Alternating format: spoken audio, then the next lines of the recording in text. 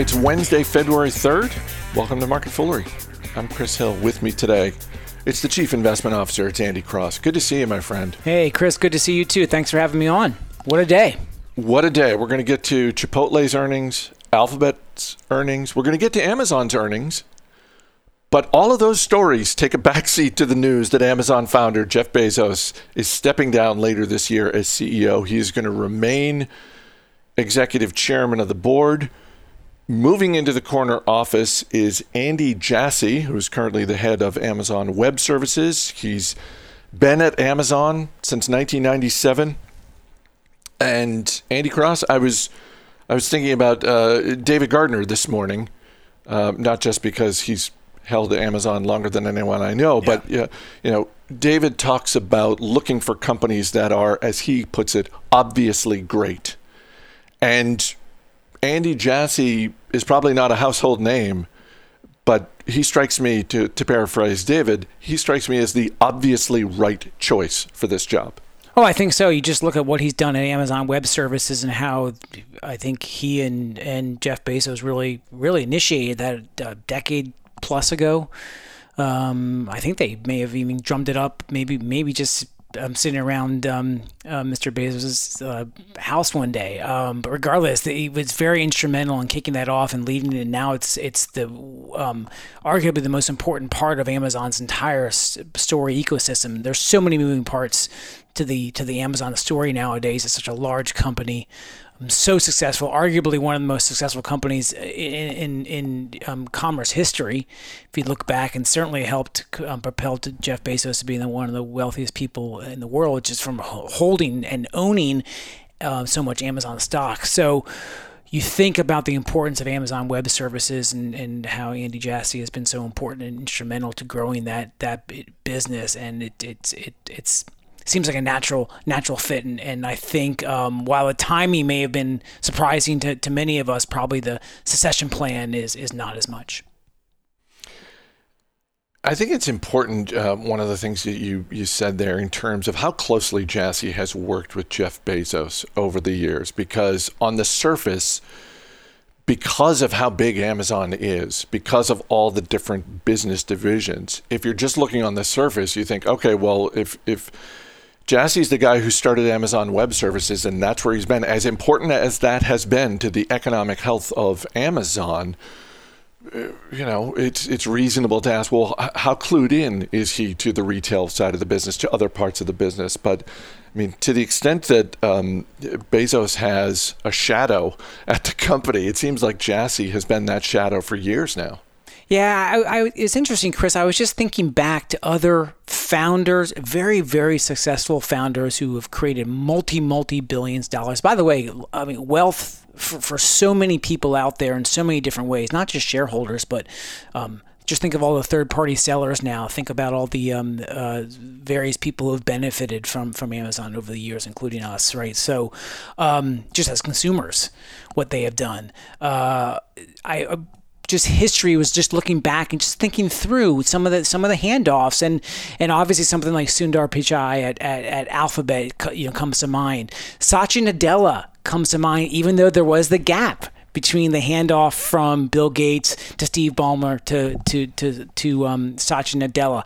I think of Mark Parker. I think it was at Nike, who was an early designer, a shoe designer back in the 70s with Phil Knight, and then went on to the whole variety of management positions and then lead that business and for Nike as well. It doesn't always work out. I don't think it worked out quite as well the first time for Starbucks. Right. I think it was Jim Donald, maybe. It didn't quite work out as well there. And then Howard Schultz came back in, and now they've moved on. But I think, and then been very successful too. So it's a just thinking about the way that you want to see your innovative leaders and entrepreneurs who recognize that now is a time to start to think about handing the business over to, maybe more of the operator side. Steve Jobs left us far too early, but obviously the success that Tim Cook has had at Apple. So it is daunting to step into a founder who's been so successful in that way. But the only way I think it works is to have someone who is the DNA really flows through that. And I want to say it's really the product success DNA coming up. So those leaders I mentioned, Steve Ballmer, as successful as he was, I think for years at Microsoft in his early roles, I think it struggled a little bit as the CEO and chairman, CEO role there. But you bring someone in like Andy Jassy, you bring in someone like Satya Nadella, Sundar Pichai, those kind of leaders who have been so successful, those organizations really tied to the best parts of the business, the product side, the customer side, really understanding the DNA of the organization. I think that's your success pattern, and I think we're seeing it with Amazon today.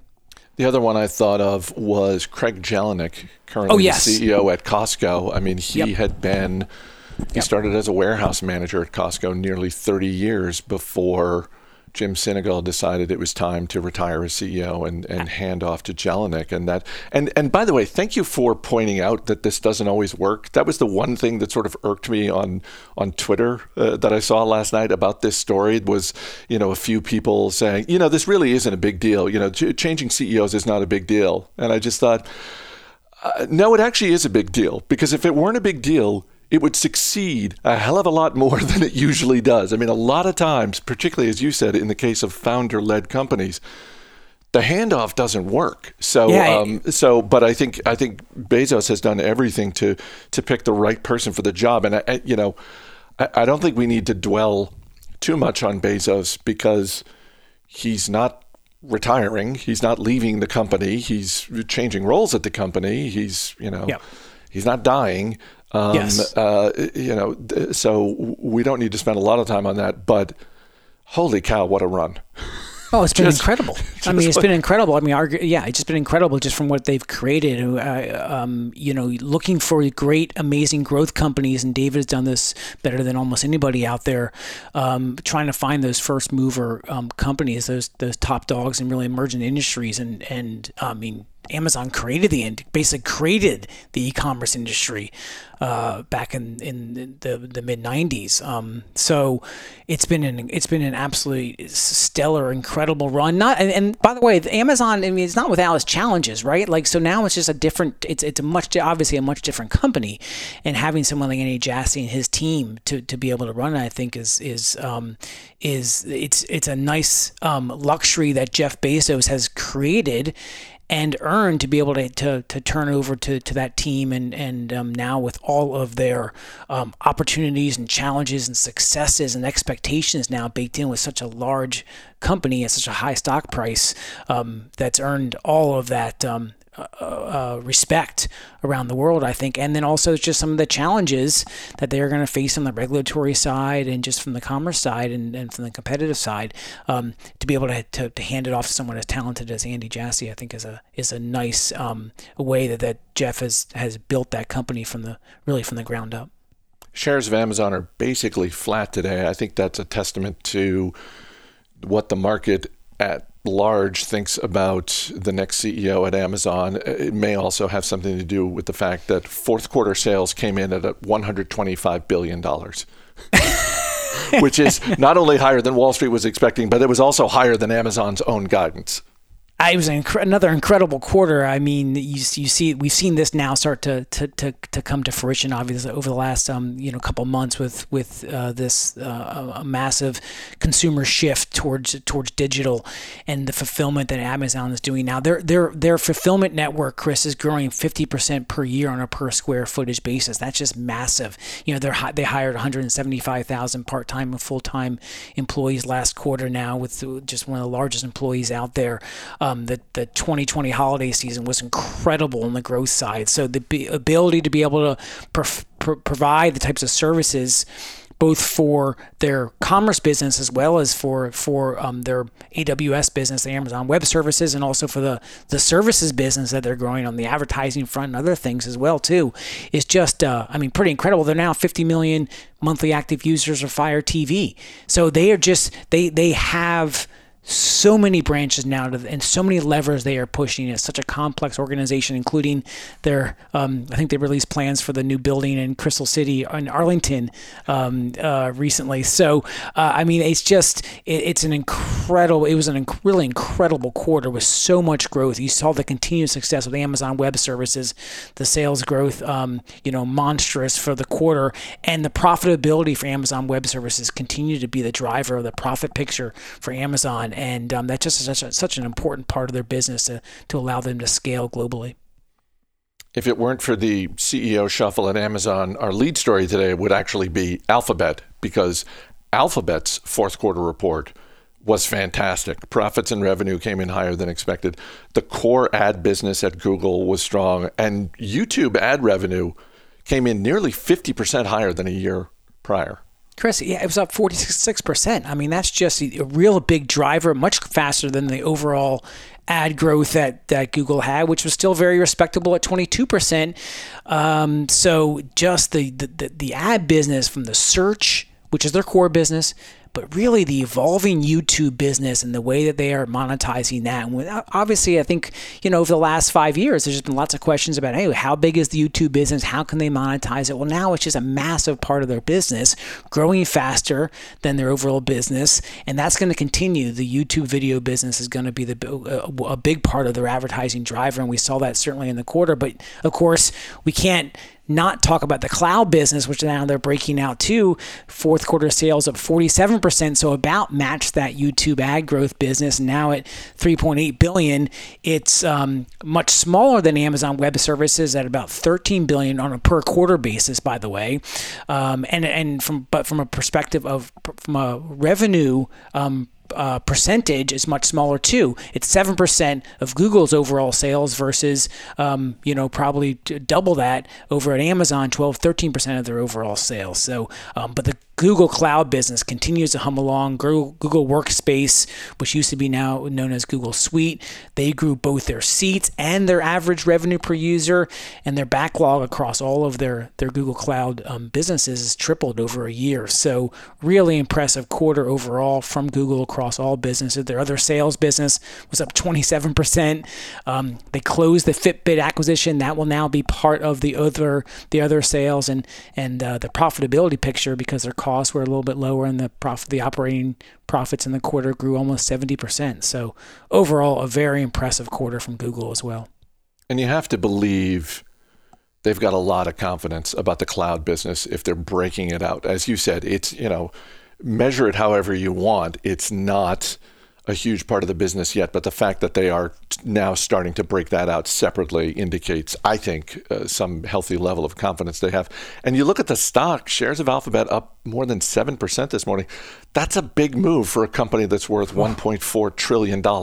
Yeah, it sure is, Chris. And I think that you're right. The Google, I think we knew, and we obviously the Google Cloud was a big part, while maybe less than, say, 10% of their sales overall, but a part of the growth engine and a part of the scale. And they're certainly making, Ruth Porat talked about this on the CFO, the Chief Financial Officer talked about this on the call, the investments they're making into Google Cloud and to be able to scale out that business. It does take a lot of infrastructure, obviously, and a lot of hiring to be able to drive the sales when it comes to Google Cloud. So, it's a much different type of sales business than what they have in their traditional search business, whether it's YouTube or just traditional search. So, making the right investments into that business. But, overall, one of the facts that I was just looking at, the acceleration, Google's overall sales in the fourth quarter were far higher than they were throughout the year as they kind of emerged from the COVID pandemic. It will be very interesting because they'll have some very, and Ruth talked about this, they'll have some very easy comparables, not easy, sorry. They'll have some a little bit less high hurdle jumps in the first quarter as they kind of lap the COVID period. Then in the second half, it'll get a little bit more challenging for them. But that's we're going to see that across all the businesses, and that might obviously put a little pressure on some of the growth pictures and a little pressure on some of the multiples of our stocks. Chipotle shares down a little bit this morning. Fourth quarter revenue was light. Their same-store sales came in over 5.5%. I don't know, Andy. The reaction of the stock seems like the reaction you get when the burrito maker has risen 70% in the past year. Like, I just look, I'm like, boy, their digital sales once again were huge, and it seems like they're doing a lot of things right. But against the backdrop of, in the last 12 months, this stock's up 70%. It's like, okay, I could see it selling off a little. And Chris, we've talked about the the curse of high expectations, maybe, and I don't think anyone. By the way, Amazon, Jeff Bezos has talked about this for really basically since Amazon became public, and that every day he just doesn't even pay attention to the stock price. I don't think they're probably doing it at Chipotle either. It was still a very impressive, I think, quarter compared to the kind of environment we're in. And as you mentioned, it was just really driven by the digital sales, now up 177% for the quarter, and now digital making up almost half of their business. And it really does show the type of innovation, investments, and company that Chipotle has evolved into. And they started this years ago as they started thinking about building out their digital platform. And then it just continued to put more and more investments into it. And then, of course, over the last 18 months, as the COVID pandemic and the quarantines really started to hit, they obviously just ramped up the investments in that new leadership team that is into it, and be able to be able to scale out that digital platform. And now they make it seamless. It's my family has ordered from Chipotle numerous times on the digital app, and we hadn't really even before the COVID pandemic. So now it just it's investments they've made. It's paying off. You're seeing it in the comp store sales growth. You're seeing it in the digital sales growth. We're going to see it in the profitability, and it could very likely just change the kind of company that Chipotle evolves into when it thinks about its growth prospects over the next 5-10 years. As much digital, as much carry and takeout as it was a traditional retailer or traditional restaurant company, and that may impact how they build out their store print. Maybe smaller stores, much more focused on the back part of the restaurant, the kitchen part, as much as the front part, the sit down and enjoy a meal at Chipotle in the store. And I'm not interested in their latest offering, but if you're a shareholder, I think you got to be pleased with the results on cauliflower rice. I've tried it. I like it. I think it's okay, Chris. I go with that. I mean, like, my family does not eat a lot of meat, so and the results bear it out in this quarter. It was one of those like, okay, yeah, we're all in favor of whatever a business is in industry wise. We like to see businesses try new things. If you're in a restaurant business, roll out some new menu items. Again, I'm not buying the cauliflower rice, but plenty of other people are. So if you're a shareholder, you got to be happy about that. You know what's really interesting about that, Chris, is it is one thing that Chipotle has done. They're very disciplined about how they roll out products. I know we've had our fair laughs about the queso offering they've had over the years, but they're very disciplined about how they roll out. They don't like to complex that menu. I remember when they rolled out the vegetarian, the tofu-based meat product, which is what I get with the cauliflower rice. Which I think is very good. Throw a little spices in there and, makes it even better. But they are very disciplined about how they innovate and how they roll out those products. A part of it is obviously because of their sourcing process and discipline around that as well, too. So they don't just add willy-nilly stuff to the menu, and they keep that menu very focused. So when they talk about something like cauliflower rice and the success they've had, it does make your ears perk up to say, that, hey, that they're onto something now, and that likely will be a continued mainstay on the menu probably for the next foreseeable future. Andy Cross, always good talking to you. Thanks for being here. Thanks, Chris. As always, people on the program may have interest in the stocks they talk about, and the Motley Fool may have formal recommendations for or against, so don't buy or sell stocks based solely on what you hear. That's going to do it for this edition of Market Foolery. The show is mixed by Dan Boyd. I'm Chris Hill. Thanks for listening. We'll see you tomorrow.